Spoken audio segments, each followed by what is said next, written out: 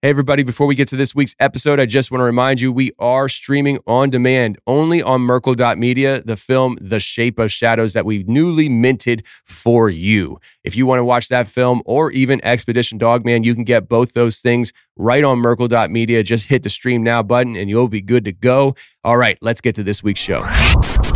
Merkle Media. This was all circulating around the base that a giant had been killed, but no one was supposed to talk about it. I saw 3 long, bony fingers reach up underneath the door, curl up to grab it, and then disappear. When he came over to me, dude, he slithered over to me. And this giant comes out of the cave, and they're all frozen. And he starts running and firing at this giant. Well, the giant moves. He's got a spear in one hand, and he's running really fast and spears Dan and holds him up like this. Somebody yells, shoot him in the face, shoot him in the face. They basically decapitate him. Got closer. When he got about 15 yards away from me, I raised that 12 gauge and I blowed his head off. I feel something pulling at my leg. And I look over and there are 2 small gray entities pulling at me. And they're literally, I'm getting pulled off the bed. I reached my hand into this bush and I touched air. Couldn't breathe and I couldn't move because I know I'm seeing a monster.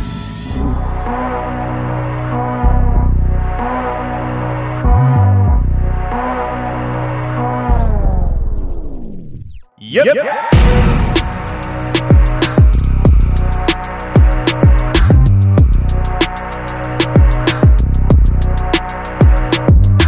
Welcome to the show, everybody. You're listening to the Confessionals podcast. I'm your host, Tony Merkle. Thanks for being here. If you have a crazy, wild experience you want to share with me on the show, go ahead and shoot me an email. My email address is contact@theconfessionalspodcast.com.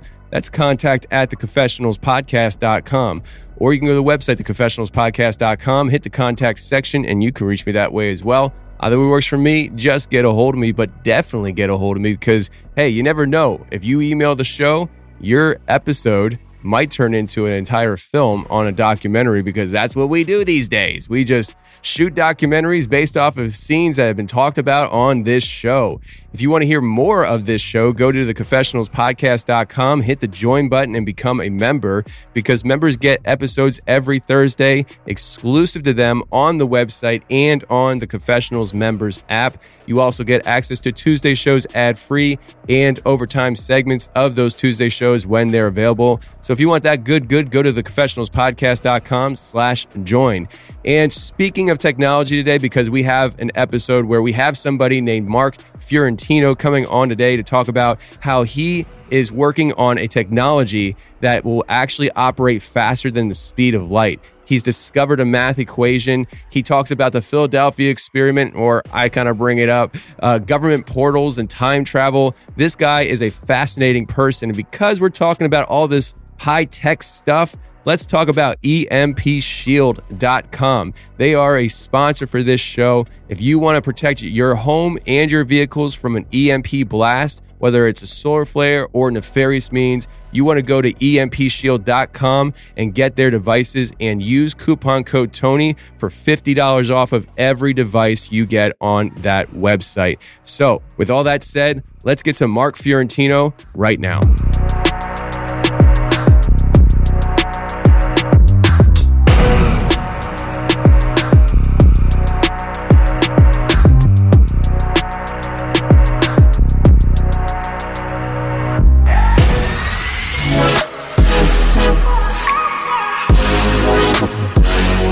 All right, today we got Mark Fiorentino on the show. How are you, sir? Fine, thank you. It's good to be here. I'm glad you're here. You're an interesting guy, man. I see here, so your people emailed my people and scheduled this whole thing out. And this was something that I was really looking forward to because I felt like I was going to be getting involved in a science-y conversation. And after talking with you, I'm like, yep, this is going to be fun, because you were talking about different theories and, probably some things that we probably won't even hit on here, because you were talking about some future work that you're going to be working on. But, if you want to talk about it, we could talk about it. But I'm very interested in all this stuff. So what I'm going to do is kind of hand it over to you and let people know about you and your work. You've written the book Master of Reality. And if you could kind of let people know where they can find that book, what it's about, and we can get this whole thing kicked off right by promoting you and your work.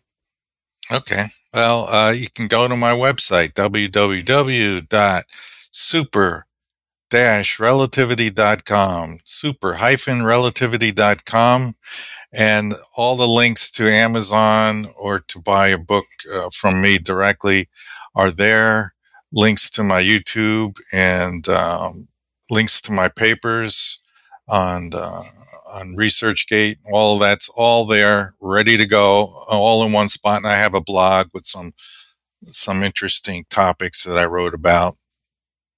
And so that's the place to start. And then you can go to YouTube and see this show or other shows that I have. So, Master of Reality, this book that you have out, give us a synopsis of what's it about. I mean, what's the genesis of this book for you? Well, it started when I retired. I said, I need something to do. And vaguely in the back of my mind, it said someday I was going to do something really important. All these psychics said. So I said, the only idea I have left, invention-wise or otherwise, is the theory of super-relativity, which I started in 1993 after I made a discovery in mathematics. And that convinced me I had a shot to figure out the unified field theory. So on my first day of retirement, January 2nd, I started writing the book. 4 years later, I completed it, and it's basically a book about a theory of everything, and it concerns reality. It's a reality model. It's how the universe physically works.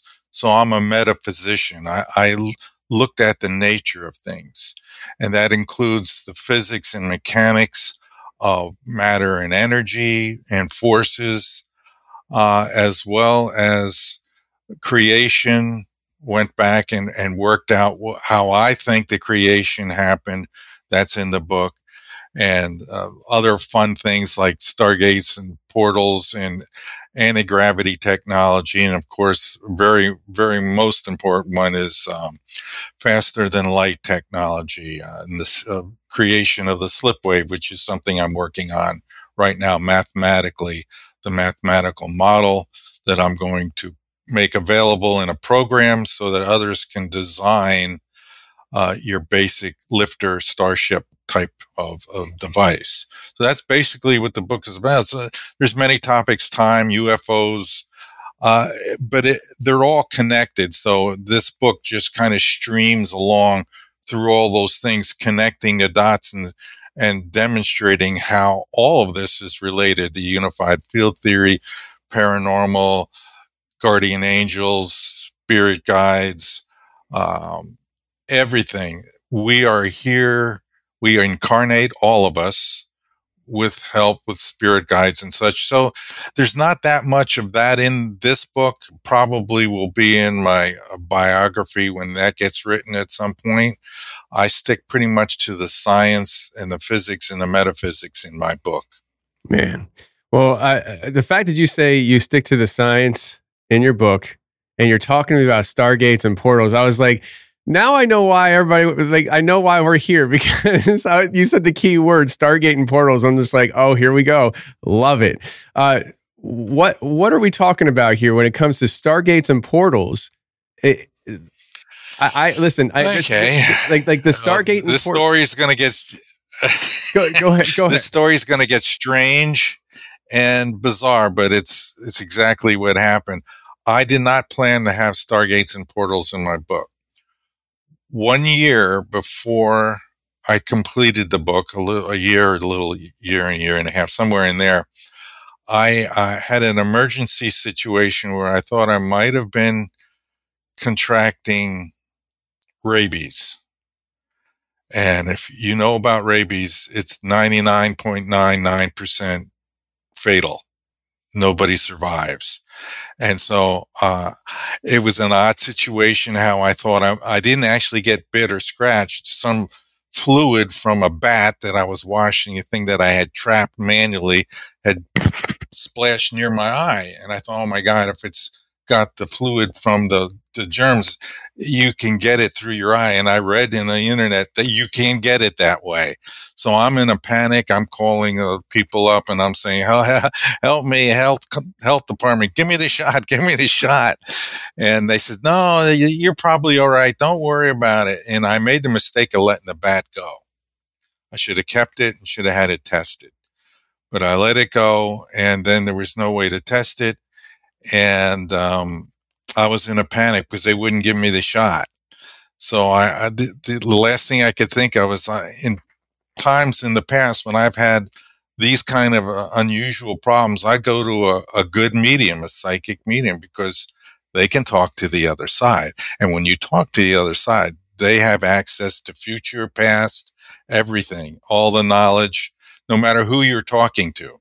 Once you go on to the other side, they're connected to God. So the information you get, whatever you get, is from the source. So I went there and I found this lady in North Carolina, Tamara Richardson, and connected in, and she's an evidential medium. So she gives evidence that you really are talking to the other side. My parents came through and I was able to talk to them. And this is how I got to the point of writing about Stargates. And in the process, which went 3 hours, this interview went 3 hours, connecting to all kinds of people. It wasn't just my parents.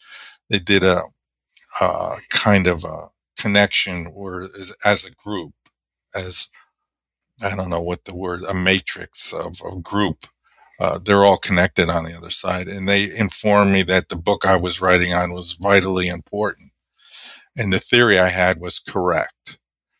And that surprised me because that's not why I was calling. I really was calling to make sure I didn't have rabies. And she confirmed that I didn't. So, finally I could rest because I was a nervous wreck.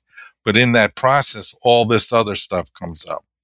The book that I'm writing on, they asked me, they says, you need to write about portals because they already have them. The government has already got them and they're using them for time travel, but they're not very good about it. They're not very good at it.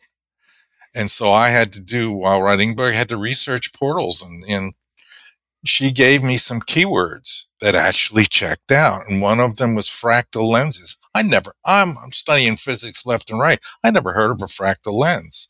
Turns out it's a metamaterial. Well, that has to go into the framework of the Stargate. And once I got that, using that and studying, I knew that you would have to, in order to build a Stargate, you would have to have a framework made of a metamaterial. And the fractal lenses is that material. And one of the unique properties of a metamaterial in this case is if you shine a laser beam into it, it will accelerate to an infinite speed if the metamaterial drops permittivity and permeability within that material to zero, which means there's an equation that from James Clerk Maxwell that says, C, the speed of light equals 1 over the square root of permittivity times permeability. These are properties of space. If you can reduce those, drop them to zero, the speed of light goes infinitely fast, which I knew is what the Stargate is going to need to in order to accelerate the photons beyond the speed of light so they compress. And you cause a resonant frequency all around the framework at a super high frequency and energy. And this opens the portal to any time. So you tune it to the frequency to where in time or space you want to be. That technology and the details of how that works, I don't know, but I know you need this framework, and I know that basic part, which would be the design. So that's how I got into writing about portals. I was told to by the source, the other side. If if you want to know how something works, always go to the creator of that something and ask them. That's what I did at IBM. That's what I've done in troubleshooting all my life. I go to the guy that created the electronic card assembly or software, and I get the lowdown on how it works. In this case, in order to understand reality, I says, I know mediums are for real. There's some fakes out there, but there are real ones, and they provided evidence that has convinced me beyond any shadow of a doubt there's an afterlife, and your parents and your family and friends live and survive, and you can communicate with them and get information like I did. And they said, write it on Stargates. You need to get this out there. So that's how that particular chapter got in the book. Unbelievable. It's pretty strange, isn't it? I love it. I love this. And okay, I want to ask you a question that is almost should have been asked in the very, very beginning. But Mr. Fiorentino, who the heck are you? So, like, this is amazing. So so you used to work for IBM, and you worked within the tech industry. Right. So you have a very technologically driven mindset, and the fact that you're talking about this stuff, it is mind blowing, and I love it. So what you're describing, do you think that CERN is that?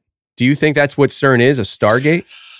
I don't think it's a Stargate. You know, if it is, they've kept it a really good secret. You know, of course, I've studied CERN and, you know, what they do there and their type of business. And they're really in the particle interaction business, colliding particles to get, they've set up their own system. You know, you get a Nobel Prize if you find a new particle. So everybody's motivated to find particles so they can have their champagne party, pays the bills. It's a whole system based on, we built this thing to find particles. And if we find particles, we celebrate and we get rewards and awards. And so the whole system is in place basically to find particles. Whether we, you know, they're not really relevant if they're not stable, and 90-something% of them decay within a fraction of a second. Who cares about these collisions and these particles? What we should be concentrating on are the particles that are stable: neutrons, protons, photons, electrons, and so forth. So CERN, to me, the knowledge that I have, there is nothing going on there like that. But that doesn't mean that it's not. I'm just not aware of it. I don't have any deep connections to CERN or any of those physicists, other than I've written them a few times asking them questions, and sometimes they answer and sometimes they don't. But I know that there's a lot of conspiracy theories about, you know, CERN and 666, and who knows? All from my perspective, I would say the physicists have been corrupted by money, and CERN is just a way of life for physicists, theoretical particle physicists. It's what they do to earn a living. So I have been in communication with a professor out of, I believe, Chicago. He was one of the authors. There's a book that came out that circulates around CERN, but they're all fictional stories. And it was actually put out by, I forget what it's called. My wife has it. But it was actually published by scientists from CERN and other people throughout the world. It's like a collaboration effort of coming out with a fictional book. It's, to me, it doesn't make sense. I don't understand why you're wasting your time coming out with a quote unquote fictional book. But the one person involved in one of the stories, he said, he suggested about this idea of another realm and actively participating in that other realm through such things of like portals and entryways, gateways. And he is a professor at a college here in the United States. And so I reached out to him and asked him if he would be willing to talk to me about the idea. And I referenced what I was talking about. And he wanted to make sure, he was like, I want to stress to you that I do not believe this is real. It is just a theory. And I was like, oh no, I understand, but I still want to talk to you. And he said he would come on my show to talk to me. So I've been kind of dragging my feet on that. And I don't know why, other than I feel insecure to talk to somebody that's so smart. But he's going to say something. I'm like, I don't understand what you just said to me. So next question, So. Well, portals and stargates and things, you have to realize it's a very unfamiliar technology because you're dealing in an area where you're biasing space itself, the continuum, in a very special way to allow a connection to some other realm, some other time. And the history of this type of technology really starts back in the 60s and 70s with the Philadelphia experiment, which was a magnetic resonant Stargate that they kind of opened up, and Montauk after that maybe as well. And again, it was magnetic resonant fields, which are the predecessor to the modern day one that supposedly uses lasers and high frequency sound and combination to generate the gateway, the opening. And I'm sure there is a way to do it, and I would love to see it personally. But all I did was write my speculation based on what little I know about that as to how it would be built and what it was capable of doing. I'm personally am against time travel, going back in time, especially. Maybe not so much going forward in time, but back in time, I don't think we should mess with what has already happened. It's just too risky in too many ways. Do you think that the government has done that? Well, so I've been told from my connection on the other side. They claim they have been doing it quite regularly. So the Project Looking Glass or whatever, there's something going on there. And, I'm in the same boat as everybody else there when these people come forward and make these claims and such. My claim or my connection to it was from talking with a medium who was talking with people on the other side that says, and one of them was Einstein, who says, yeah, they're doing this, they're bad at it, and somebody needs to start talking about it, because my main goal here is really to combine religion and science back together under one umbrella, really with religion being the top of the umbrella, the very tip, and science is just a part of what happens from the creator. So Stargates, all this stuff is part of the design. We have been given this ability to manipulate time and space in order to have the luxury and then maybe the necessity of being able to travel to different areas of the universe like that, or different times. But something, like I said, the past, I don't like that idea, because that's people trying to change things to a reality that they think would be better. And I doubt that it is. I mean, maybe that's why the world is so weird the way it is right now, They're like, oh, let's push this button. And oh, crap, that was the wrong one. Yeah, the Mandela effect may be explaining the tamperings with time, and that there's certain things people remember that now no longer actually happened. One of which is Mandela dying sooner than he actually did. Yeah. Which I gotta admit, I remember that too. And it's odd that all of a sudden he's not really died when I thought he did. He's died way later. And I said, I don't remember that happening like that. But, who knows? Who knows? It's wild that you bring that up too, because of all places, I wouldn't have expected this to happen. This past week, I was at church and there was this guest speaker or guest pastor coming in to speak, and I was introduced to him.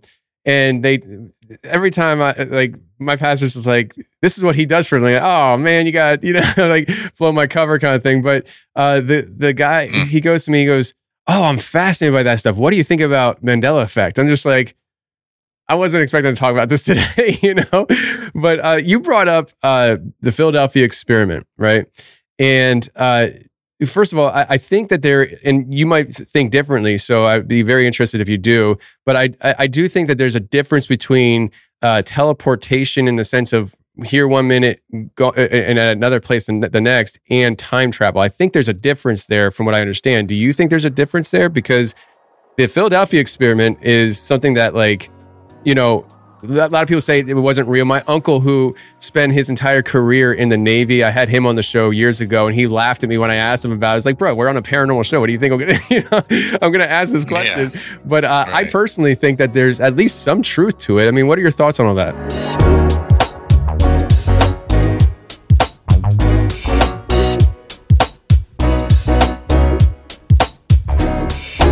It's still October, and the holiday season is approaching rapidly. Before the whirlwind of holiday activities takes over, consider safeguarding your home with Simply Safe Home Security. You can acquire a brand new security system today at a 40% discount. I've been using Simply Safe since Pennsylvania and still rely on it here in Tennessee. It's great for my family as it's affordable and easy to set up. It's always working in the background to protect us 24/7. If you're seeking a hassle-free, set it and forget it solution that's consistently reliable, Simply Safe is the ideal choice, and that's why I'm a big fan. Simply Safe offers comprehensive protection for your entire home, equipped with advanced sensors to detect break-ins, fires, floods, and more. Additionally, it includes high-definition cameras for both interior and exterior surveillance. The system is backed by 24/7 professional monitoring, all for less than $1 per day, which is half the cost of traditional home security services. Furthermore, your satisfaction is guaranteed with Simply Safe's money-back guarantee. You can try Simply Safe risk-free for 60 days, and if you don't love it, simply return your system for a full refund. For a limited time, save 40% on any new system with a Fast Protect plan. Visit simplysafe.com/confessionals. That's simplysafe.com/confessionals. There's no safe like Simply Safe. Yeah, there's... The Stargate can be dimensional. You go to other dimensions, you go to other times, or you go to other physical locations in this universe or any other universe. And so there has to be some sort of working mechanism, in probably supercomputer controlled, that somehow you would have to have some math to coupling math to explain how space is affected so that you break into these portals. And then, once you do it, then you can start changing the frequency and the energy levels and stuff and see what happens. And then from that, build a script that, okay, if we do this frequency at this energy, we'll get a time distortion of this, and it'll open a gateway to this time. And so those details, apparently the government has worked out to some degree, maybe from reverse engineering what aliens have, ETs have done. I'm sure they have this interdimensional Stargate technology, because it's a way more efficient way than doing the entry level Stargate, the entry level faster than light technology that I'm working on. The Stargate technology is just pretty much instantaneous. So if you want to go to a different place in the universe, you just dial it up and the portal opens and the other side is at the other place. It's like a direct, immediate, you pass through it, you're there. And I've heard that advanced alien technologies, they're not just thousands of years ahead of us, they're millions of. Can you imagine what our technology will be in 10 million years from now? Look at the last 100 years, how fast it's grown. In 10 million years or whatever, we're going to have this kind of technology for sure.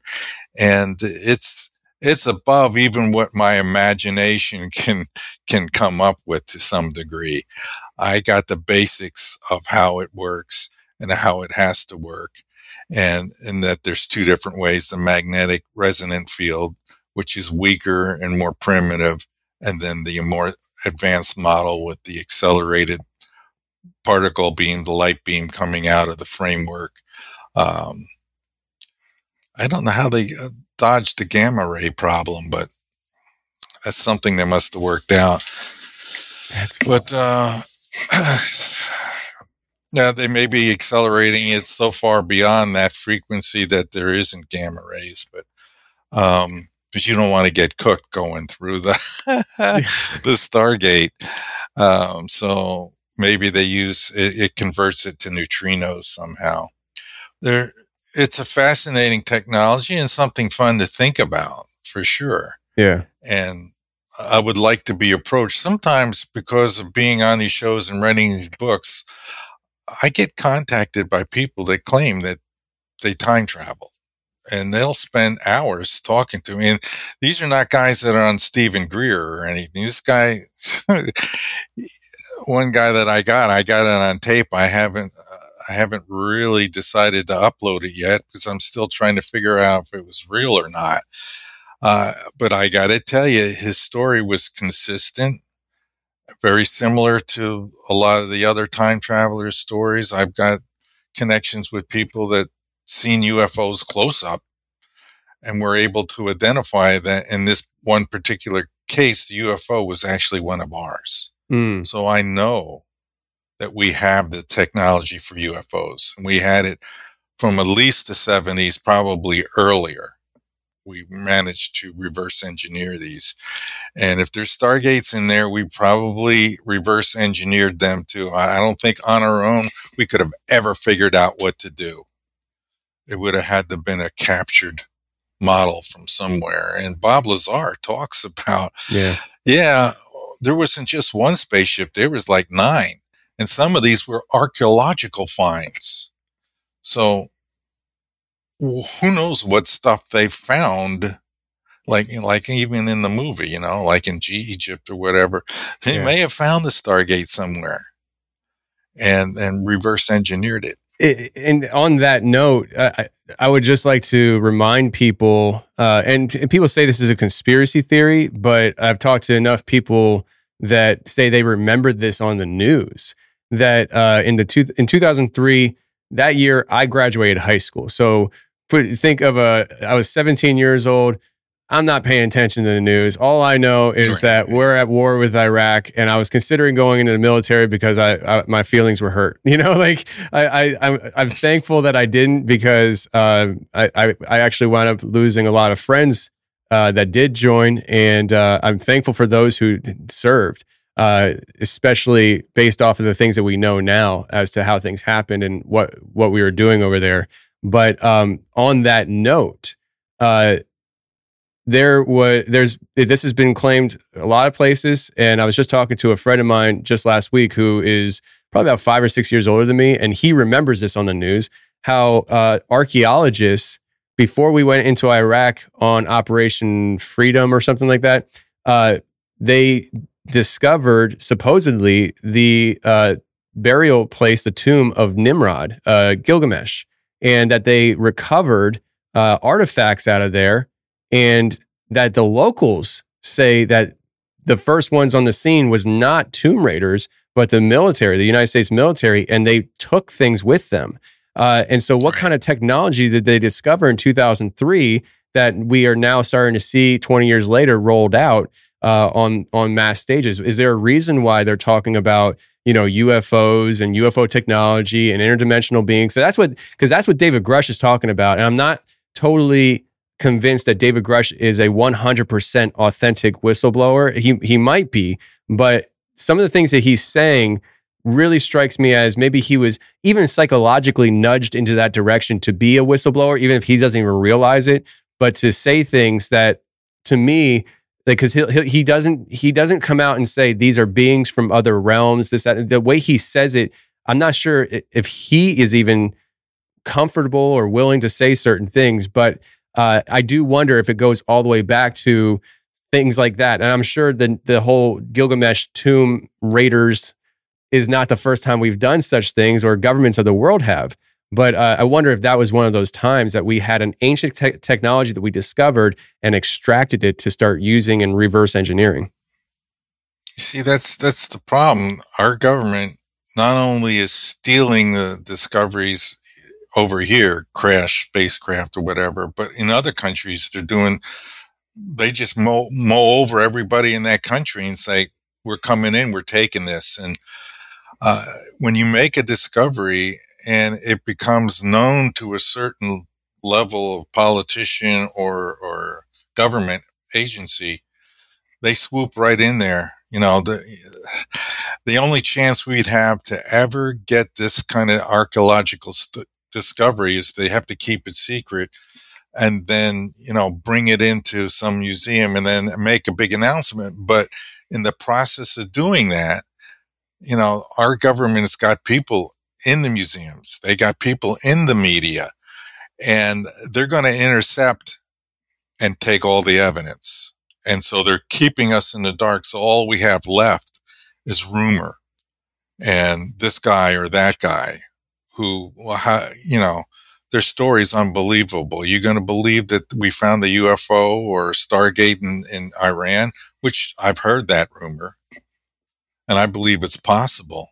But do I know for sure? Do any of us know for sure? I could tell you the government sure isn't going to tell us. They're not telling us about anti-gravity technology. They're not telling us about ETs. They're just going to play dumb. And yeah, that's their latest strategy until they can no longer do that. It's very frustrating. Yeah. I'm convinced that they have made archaeological studies, discoveries, and archaeologists have been mowed over and intimidated and corrupted, along with mainstream scientists in virtually every branch of science. And it's mankind is mankind's worst enemy. We're keeping ourselves down by keeping all of this secret, and it's very frustrating to me. But all I can do is work on what I'm working on and try to figure out a way to get it out there without being silenced as well. Man, well, I'll tell you what, anything that you want to drop on my show, you're always welcome to come and talk to me about it. And, we're not the largest show in the world, but we are one of the largest shows in the world. Wow, super. It's I say that kiddingly, but we're a good sized show. Yeah. So listen, we're talking about a bunch of different stuff here, and I'm just typing things down as you say, just so I don't forget certain things. But kind of backtracking to what you had brought up previously with the whole Stargate portal thing, you've looked into it, and so I'm sure you've thought about this. If our government has this technology, which neither one of us will debate that, we're both on the same page for that. The one thing that I don't know, and the reason why I brought up CERN, and matchingly accordingly, here in East Tennessee, we have a CERN-like facility called Oak Ridge. They have a particle accelerator, all that stuff. So if CERN is not that, if it's not a Stargate, it's a particle accelerator, and Oak Ridge here in East Tennessee is equally then not that, it's just a particle accelerator. Where would you suggest then that these Stargates and portals are possibly located then, that they'd be using, like actively using? I think that it's possible they could be Stargates or somehow configured to do that by using the superconducting magnets. That would be the entryway. What confounds me a bit is that they're so widely spaced apart. I can't see how, if they made the Stargate worked, it would be, a huge opening and everybody would see that, unless they could make it resonant to some certain small area. That's a possibility. They could do it where the magnetic waves are going in toward the center and meet at some certain point and form an opening. That's possible. I mean, that's highly speculative on my part. I freely admit that. but it's got to be something similar to what they did with the Philadelphia experiment, how they used the large magnets in the hull of the ship and they oscillated them. And then that oscillation of the intense magnetic fields opened up a portal. So it would have to be the same kind of thing being done at CERN or any. They have these very powerful superconducting magnets. Maybe there's a way to configure them without moving them closer to creating a Stargate. What about underground stuff? I mean, because you have a better grasp on this. Like when I think Stargate, I'm thinking the movie Stargate. Just a physical. And what I found interesting is how you suggested the idea that I think you said a Stargate could be basically tuned to do certain things. It could be time travel, it could be teleportation, it could be relocation into somewhere in this universe or another realm on one device, essentially. And so I found that very interesting. But we know that they have deep underground bases all over the place. I don't personally, from my uneducated opinion, I wouldn't see why they couldn't just hide it underground and do it all there. Definitely. Yeah, definitely. They're wherever they are, they're underground and they have to be shielded, because if you don't, I'm sure that they're going to leave a signature that can be identified by other governments or whatever from outer space. Even the magnetic resonant ones. I got a tri-field meter. You could pick up UFOs flying thousands of feet over your head. If they're still using a magnetic component, there's going to be that. If they're accelerating light, like I believe they are now, those beams have got to go somewhere, and they're going to be ultra high frequency, and that can be detected. So I would think that they would put them underground, a lot of shielding. Otherwise, you might see something, ionization over the building or whatever, whenever these things crank up. So it would not surprise me that they're deep underground wherever they are. Well, CERN, the tunnels are underground. They're not above ground. They're actually underground. Yeah. And it's absolutely a huge facility. It's big. I know that here in East Tennessee, the Oak Ridge facility is very large, but it doesn't pale in comparison to CERN. CERN is just on another level. I think if off the top of my head, I believe it's 17 miles in diameter underneath Switzerland and France. That's gigantic. So now they want to build a bigger one. Where? I don't know where they're going to do it, but the only way they can keep making particles is up the energy. And so in order to do that, you got to make a bigger one. The ultimate size would be this ring around the equator. But that would take the resources of the entire planet to build. I don't think that one will ever be built, but that's still, you're only getting so much more energy. They're very close to the speed of light, slinging these things around now. That increasing the size, they're only going to get, a little more. They might discover a few more particles there because that's what they do. But so far as Stargate is, I don't know if they have them at CERN or any of these places. It's pure speculation on my part, and I freely admit that. It's fun to think about, though. Oh, I love this is like my favorite topic on the show right now. When I first started this show 7 years ago, I was like talking a lot of like Bigfoot and stuff. And now I'm just like, let's talk about interdimensional beings. If Bigfoot's that, awesome. But let's talk about these portals and how do we get to the other side? It's becoming, because it's becoming a reality to me that these things do exist, these portals. And I want to bring this up to you, and I don't expect you to know what I'm talking about essentially because it's such a new thing. Just last Tuesday, I released an episode where I flew a guy in from, I don't want to say where he's from, but I flew a guy into my studio here to have a sit-down conversation face-to-face because he's one of these tech guys and talks the tech language that I don't talk.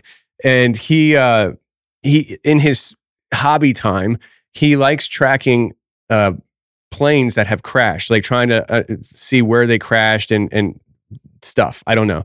And in that process, he came across the idea of trying to track the Malaysian airline flight that went missing, MH370. And in that process, he and several other people that he's working with, that, you know, he has some satellite experts that he's working with and different people, that a team that he just formed, and they're investigating two footages that they came across that they dug up off the internet from 2014. It's just been sitting there. Nobody's touched it. But these footages that they're coming out with, there's satellite footage and then there's also a drone footage, but both theoretically are showing a plane flying through the sky. And then these three UFOs come circulating around the plane. And then there's a flash and the plane just disappears, like it goes into a portal. Now, this is a show that I just released last week. The footage I released on my Instagram last week, and it's the first time I ever had anything that I think I can call viral. Last I checked, it had over 600,000 views, and I was just like, "Holy cow!" Like, I was like, "I wish me talking about a topic would be that interesting." But thank God that something I put out is so interesting.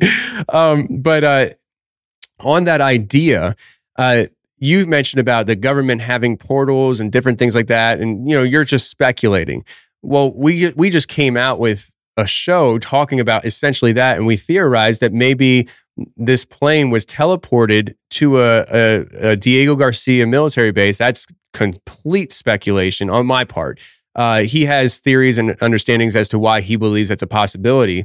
But do you think on the surface level that we're at, and this is just you speculating, do you think that the government and their capabilities and abilities are at a level and a point now where if they are pursuing portals, stargates, which we have no reason to believe they wouldn't pursue it if they knew it was a possibility, do we think that they're at the point now where they could do such a thing, where actually transport a plane in mid-flight?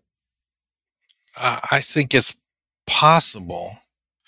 It's just a question of what kind of technology is being used, you know, what kind of electromagnetic radiation is pulling off the opening of the Stargate portal and so forth. It's going to either be purely electromagnetic or magnetic, in my opinion. So you would, if it were happening, you should see a dimensional portal opening up. You should see either like a green mist or maybe even a rainbow effect around the area.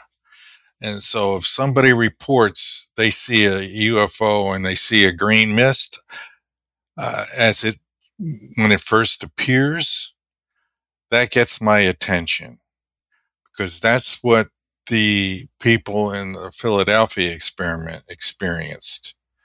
And so, there are certain clues. I try to remember these little details because they could help obtain more evidence and corroboration of some sort. So I would have expected, if somebody witnessed that they would have seen some just before they popped out of existence or wherever they went to, a rainbow effect, because, the electromagnetic spectrum, you're messing with the refraction index of space. You're messing with the permittivity and permeability. These are going to affect the way, light is coming through and it's bending, and you'll get refraction, reflection, all of these things happening in and around that area because of the strong fields. So if somebody claims that they just see somebody pop out and there's nothing like that around, I'm a little skeptical. But they say, yeah, we saw a green mist or a rainbow effect, then that piques my interest a lot more. Do I believe they have the technology? Probably, because they've had access to all kinds of future technologies that they're just simply not going to tell us about. And I don't know how we're going to force that disclosure I don't know. Something's going to have to happen at some major level before they finally start talking about this, because they're really, the government and so forth and the military industrial complex are really keeping the world at risk. We need to, this is very important, we need to be able to bilocate just in case something goes wrong here. We need somewhere else to be, and we need to be able to get there quickly, not in years or centuries. We need to be able to get there within minutes or hours. And Stargate technology could do that for us, and certainly what I'm working on, the faster than light space travel, can do it. But something's got to get done here, because I believe we are in jeopardy. I believe as I was saying earlier, there's a problem in the Earth's core. Yeah. So first of all, let me backtrack to this.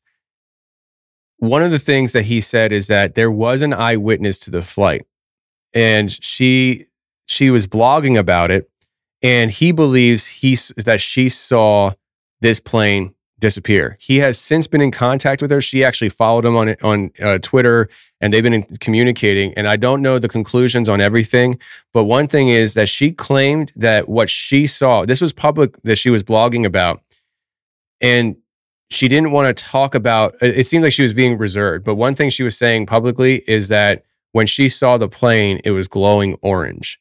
And so I don't know if that fits in with anything that you're talking about, but it's just a little detail.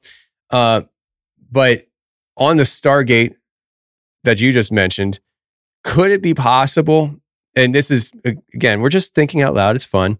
Could it be possible that Mars is that, and Elon is maybe trying to do such things? Does a Stargate need another Stargate to make the ends connect? And could there be something built then on Mars to shoot us there? I don't know. I don't think you need another end. I've already thought about that. The niftiness is that you're on the one end before you walk through it or pass through it. The other end is on the other side. So the Stargate is really in both places at the same time. And so you walk through it or you pass through it, and you just instantly jump all that space in between or all that time in between, and you're on the other side. You pop out, sort of like kind of the wormhole idea where you go in here and you go out there. So I think the Stargates, it would be a real problem having to cart Stargate endpoints around the universe to get to places, because how do you get there in the first place to put the endpoint in? I don't think it's necessary. There's just one. You go in the one side and you come out in the other place in the other time. It's beautiful. It's a great working system. Very efficient, very practical, very application friendly. Yeah. It's what you need. That's just what you need. You don't need to build two of them like a teleportation machine like they did in The Fly. You don't need to do that. That's so 1900s. Yeah. Yeah. Yeah, that's something. We're living in a new day now. Yeah. No, I get it. I get it. This is so fascinating. I wanted to talk to you. So let me say that for the end, actually. So you mentioned about working on technology, faster than light tech. That is something that I typed down. And if you could expound on a little bit, what does that even look like? Are we talking about, because you're a mathematician, and you even mentioned about, I don't know how you phrased it, but I wrote down discovered math. Was it like some kind of math equation or some kind of piece of math that you discovered? And does that play a role in the faster than light technology that you're working on? And does that look like a physical thing, or is this all theory mathematical at this point?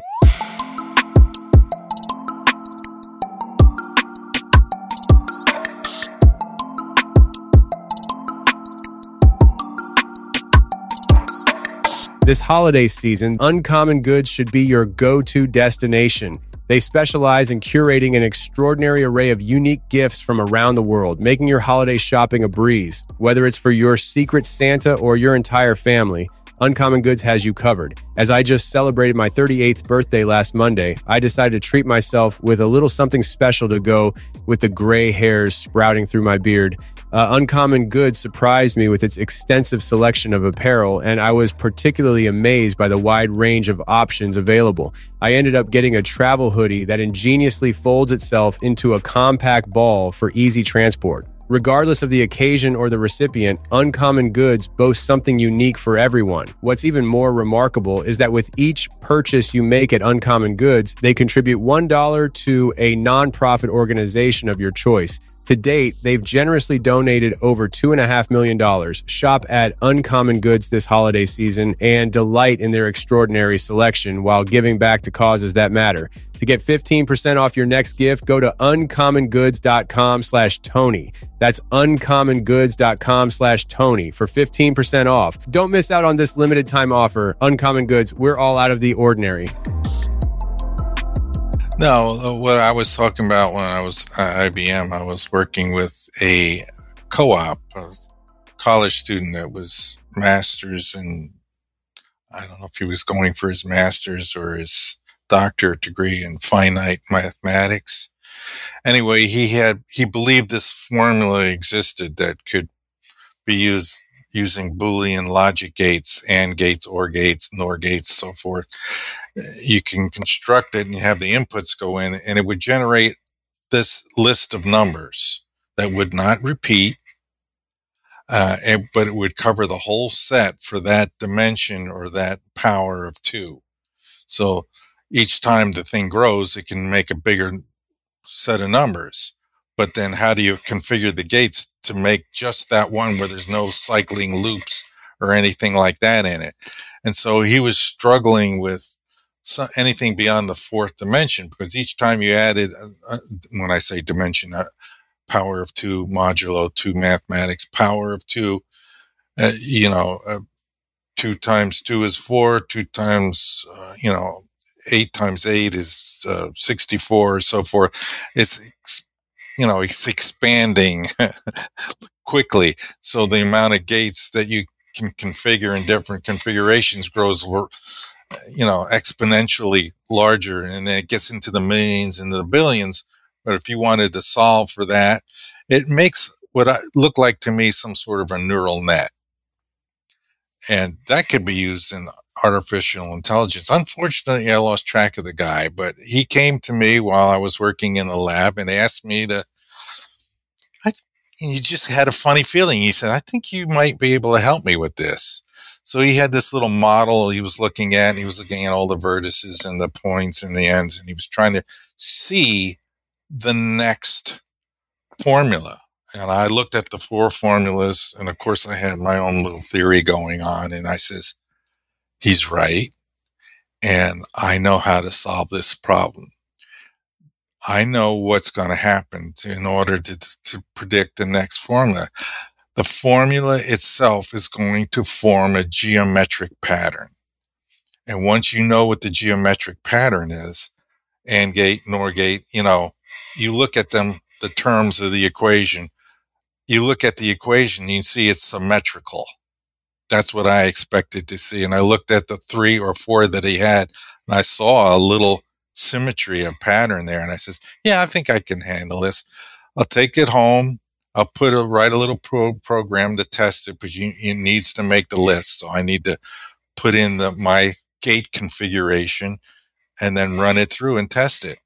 And within an hour, I solved the next dimension. Him and his professor, I guess, have been working on it for months. And he was thinking of writing a program that could brute force figure out the next one. But the problem is, the larger it gets, the longer it takes. And it goes from hours to days to weeks to months to years before you get to the next level. My system, you just look at it and you can see, well, it was one of this, one of those, 2 of these, one of those, 2 of these. The next one will be 2 of these, one of those, you could just see it. And so I solved the next dimension within an hour. I solved the dimension after that, which should have been much more difficult. in 15 minutes. I solved the next dimension after that in another 15 minutes. This is easy. All you got to do is look at this little pattern. This is how the next set's going to look like. It's like a fractal growing outward. And I pointed that out to him and says, now, for any dimension, all you do is just keep going and rearranging this equation so that it's symmetrical and it's growing in this pattern. And I showed him the pattern so he could do it. So I said, okay, that's fine and dandy. And he calls up his professor. He's all excited, and this guy found it. He figured it out. It does work. We can do this. And the professor said, well, you should congratulate him. This formula is not in any textbook. It's new math. It's a discovery. You know who discovers new math? Newton, Einstein, Maxwell. So now I've kind of snuck into that club, and I'm thinking, well, since I figured this one out so easily, maybe I could take a shot at the unified field theory. And so from 1993 on, it was always in the back of my head as I studied and I made notes. I was always trying to work out the problem, which is just another pattern recognition system. These problems are nothing but fancy SAT questions. If you have a dot in a circle and then 2 dots in a circle and 3 dots in a circle, what's the next one going to be? 4 dots in a circle. That's all these problems are. Unified field theory is just an advanced SAT question. See the pattern, solve the problem. And so a lot of work, a lot of research, a lot of reading and noticing the details. The pattern showed up. Then I started fitting the math to explain the pattern. That's incredible. That's incredible. So you snuck in the back door with those big names. I couldn't sleep that night. I was so excited. I couldn't sleep. I says, Newton. Yeah. Einstein. I mean, it's like, wow. You should have some kind of award or something. Whatever happened to that? Did the professor? I can only remember his first name, Tom. I cannot remember his last name. And I've long since lost touch with him. But that's a discovery. And he wouldn't tell me the application. I kept asking, if you tell me the application, that'll make it easier for me to figure this out because I'm really good at understanding applications. So he was keeping it secret because he knew that thing was important. And he wanted that discovery for himself. Well, what was his first name again? Tom. We got to look for Toms out there that have been doing some discoveries. And we can come finite mathematics. Yeah. I've tried looking. I've tried. We got to find this guy and make him pay the piper. He's If it were my guess, I would bet this discovery would be with neural networks. Because if you have a way to build a neural network of any size and you have a formulation, boy, it's a snap to go from the formulation to the integrated circuit design. I mean, a snap. So that you suddenly have the circuit that does and generates this number. So now you can use that in artificial intelligence to help with decision making. It's going to go through a natural step-by-step process of every possible solution and so forth. There's a way from here to there. So that would be my guess where it would be. But yeah, I've lost track of that guy, unfortunately. We got to renew the search. I'm fascinated by it. So, Yeah. So how far are you along here in some of these research? So you retire, you're taking on all these projects, this is the new thing you found to do with your hands kind of thing. How far along are you with, making some groundbreaking stuff and talking about it publicly? Well, after I completed the book, I completed the first step of the unified field theory. I found the source of the gravitational field, and I was able to generate the math that predicted the mass of the proton and the neutron. And I've submitted that part. So that's done. So I understand how gravity works. It's a contraction of space. And that all makes sense and that all fits in well. But now we got to work with anti-gravity and to complete the unified field theory, because that's not in Einstein's original version, which was electromagnetism and gravity emerged as aspects of a single fundamental field. That's what I proved with those equations in that paper, that the ether is the fundamental field. I don't know if you're familiar with the ether. It's a name for space. Okay.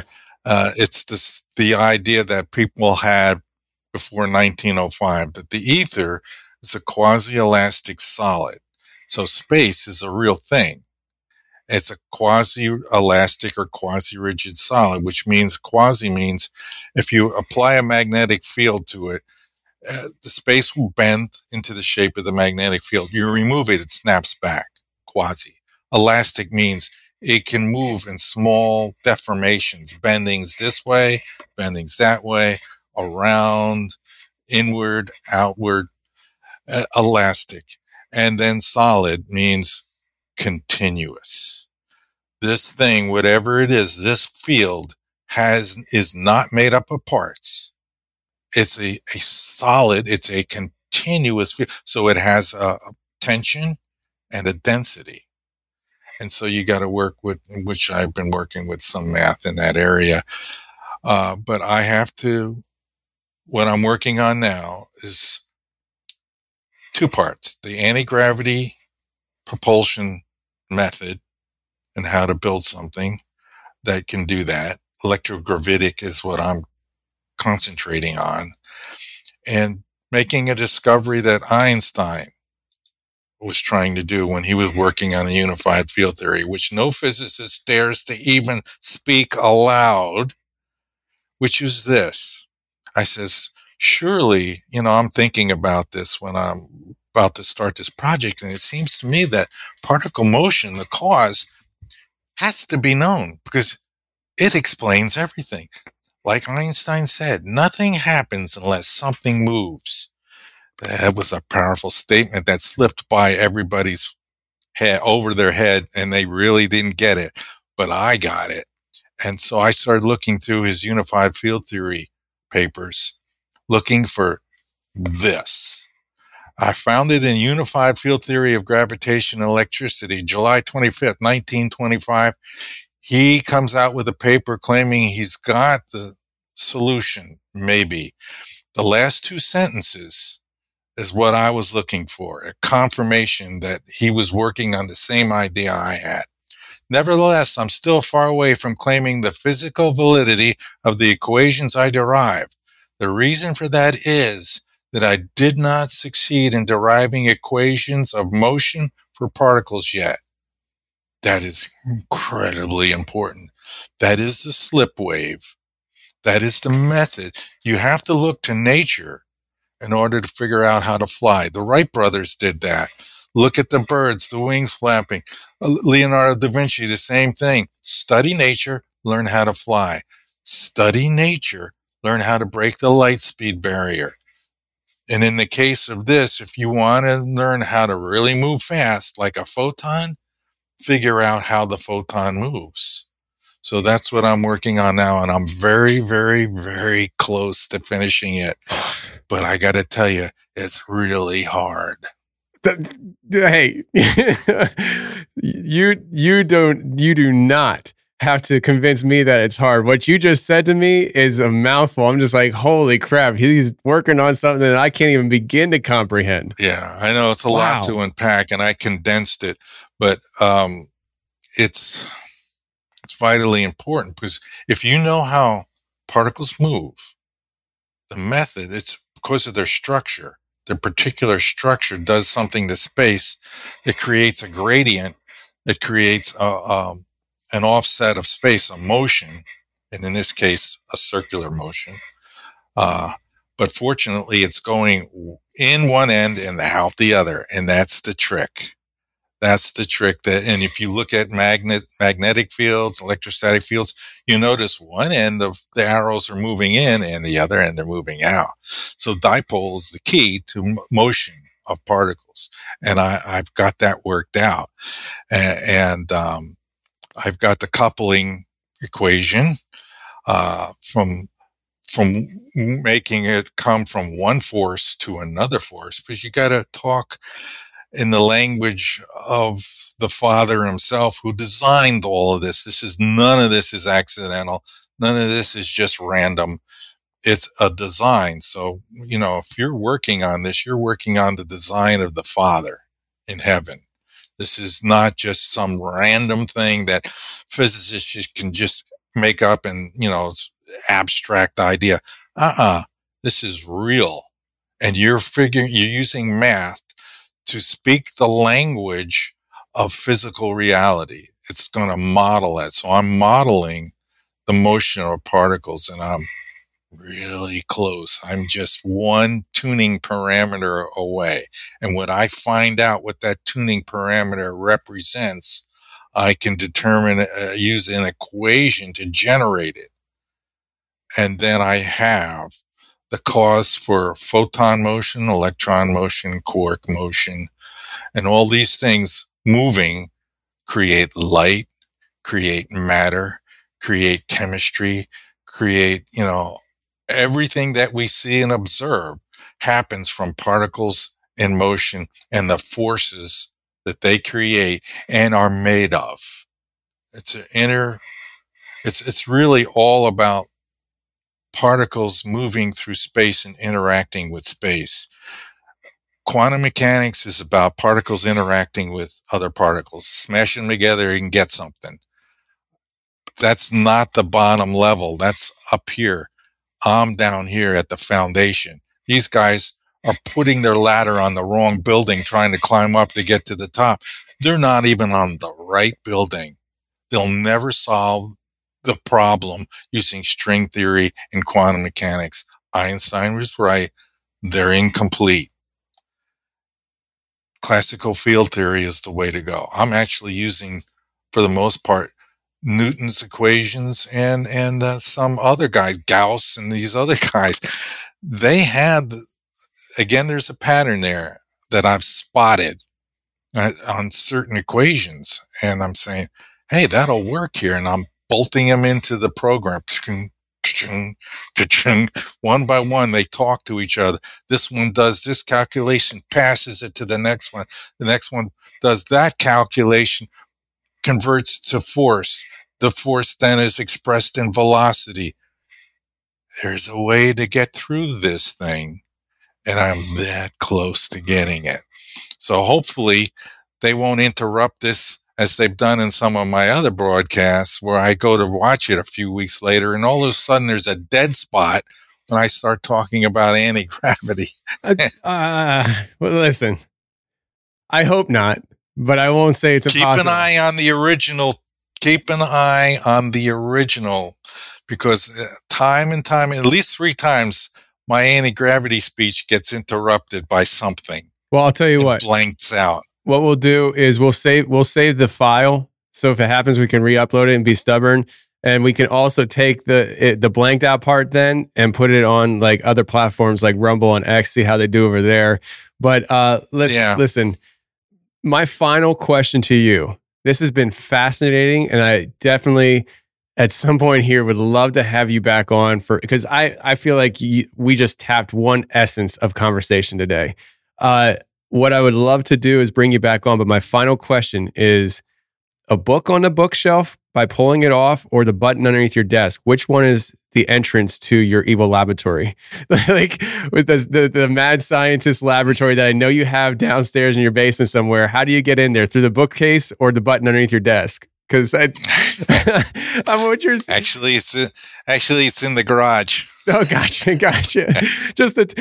So you went with the ordinary look of just like, oh, just look the other way. There's nothing special here. Got it. Okay. Yeah, it's just right out in the open. Okay. I mean, listen, I do have a lock on the door, though. I hope so. Maybe get a Simply Safe camera or something going. Because listen, what you said today, I'm like, this guy.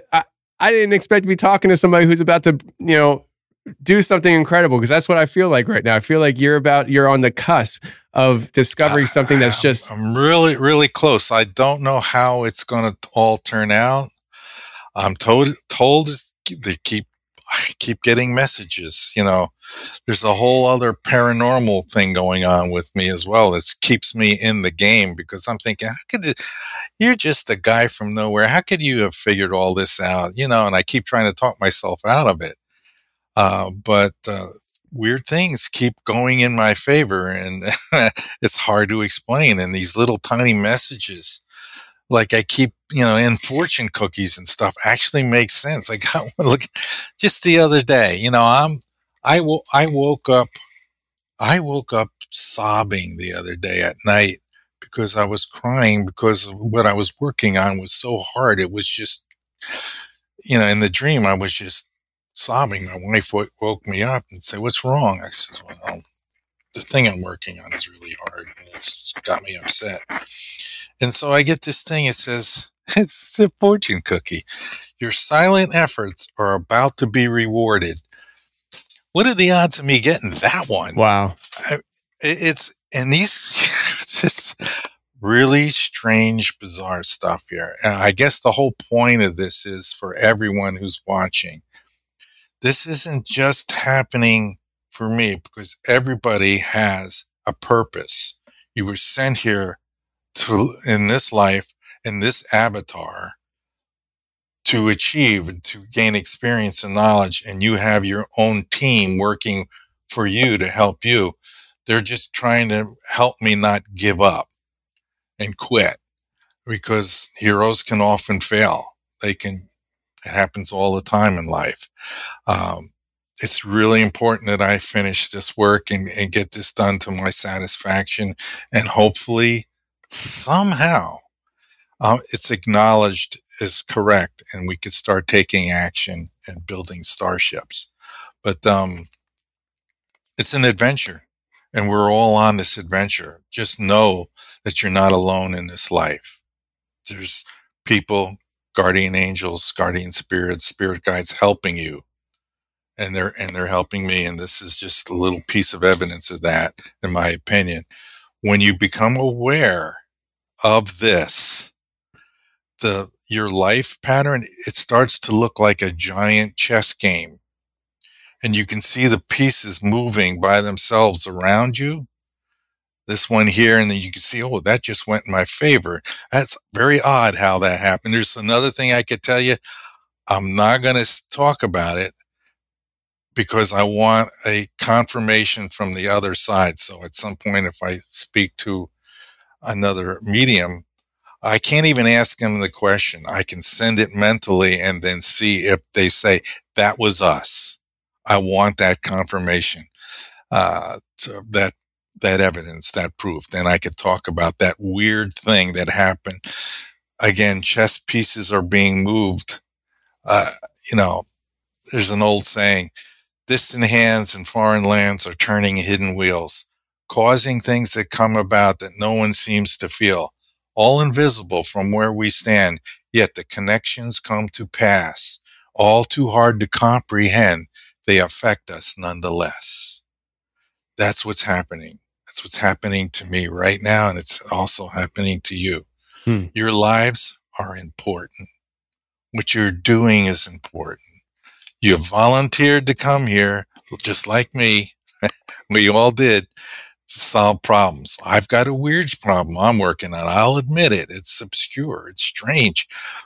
But it's as real as everybody else's situation here. So that's my last closing words for the good folks out there. There's something special going on. And today, I shared with you a little bit of my situation, my circumstance as it is.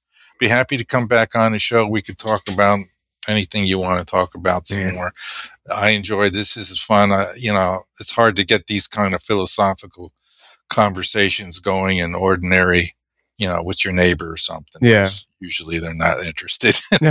I find all this stuff interesting. My biggest thing is entering into a conversation with somebody that I don't know, that I know is probably way smarter than me, and hopefully they don't be like, okay, 5 minutes and we got to end this interview because you're too stupid to talk to. So I appreciate you hanging in there. I've seen physicists do that too. I believe it, and I'm like, I'm here just admitting to everybody, hey, listen, I'm not that smart. I've seen Richard Feynman do it. It doesn't surprise me. Well, the problem was he couldn't really answer the question. So he blamed that he couldn't answer the question on the interview and said, you just don't have the knowledge and smarts for me to explain this to you. No, what you don't have is the actual answer. Gotcha. Well, if that would have happened to me, I would have probably stopped interviewing for at least a month just to collect myself.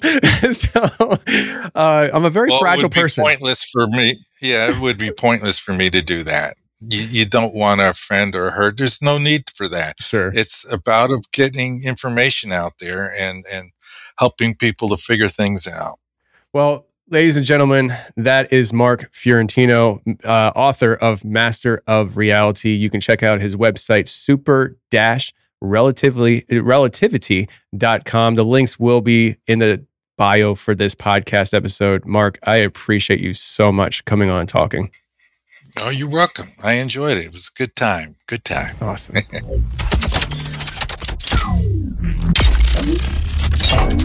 Well, that's the show, everybody. I really hope you enjoyed it. And if you did enjoy it, please share the show with your friends. I don't care where or how you share the show. Just share the show if you enjoyed it. That's the best thing you can do to help the show grow, is to share the show. And don't forget, we have 2 films out, Expedition Dogman and The Shape of Shadows. If you want to watch either one of those films, go to Merkel.media. That's Merkel.media, no .com, just .media. And go ahead and check it out right there on the website. I know you guys will enjoy it. And until next week, stay safe, take care, and remember, the truth will set you free, but first it'll piss you off. Bye. Things look a little different when I look at the heavens. Glow from the brush strokes leave a different impression. Behind the holy water, all I'm seeing is devils. Used to stop at the 6s, now I push to the 7s. This is my confession. Whoa, whoa, whoa. The lights around me beckon. Yeah, yeah, yeah. Lost in my reflection. No, no, no. I ain't trying to go away at all. I don't know if I'm caught up in the lights on the mesa. They're so bright,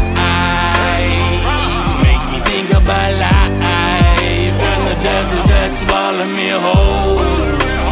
I'm just trying to cruise on a trail, but I know that my script is written in a way that won't make it easy for me, I know. When people look at me, they look for something they can define. I just never knew a box I couldn't decline. I never thought of being one of a kind. I just spent my time elevating my mind. This is my confession. Whoa, whoa, whoa. The lights around me beckon. Yeah, yeah, yeah. Lost in my reflection. No, no, no. I ain't trying to go away at all. I don't know if I'm caught up in the lights on the mesa. They're so bright, makes me think about life in the desert that swallowed me whole.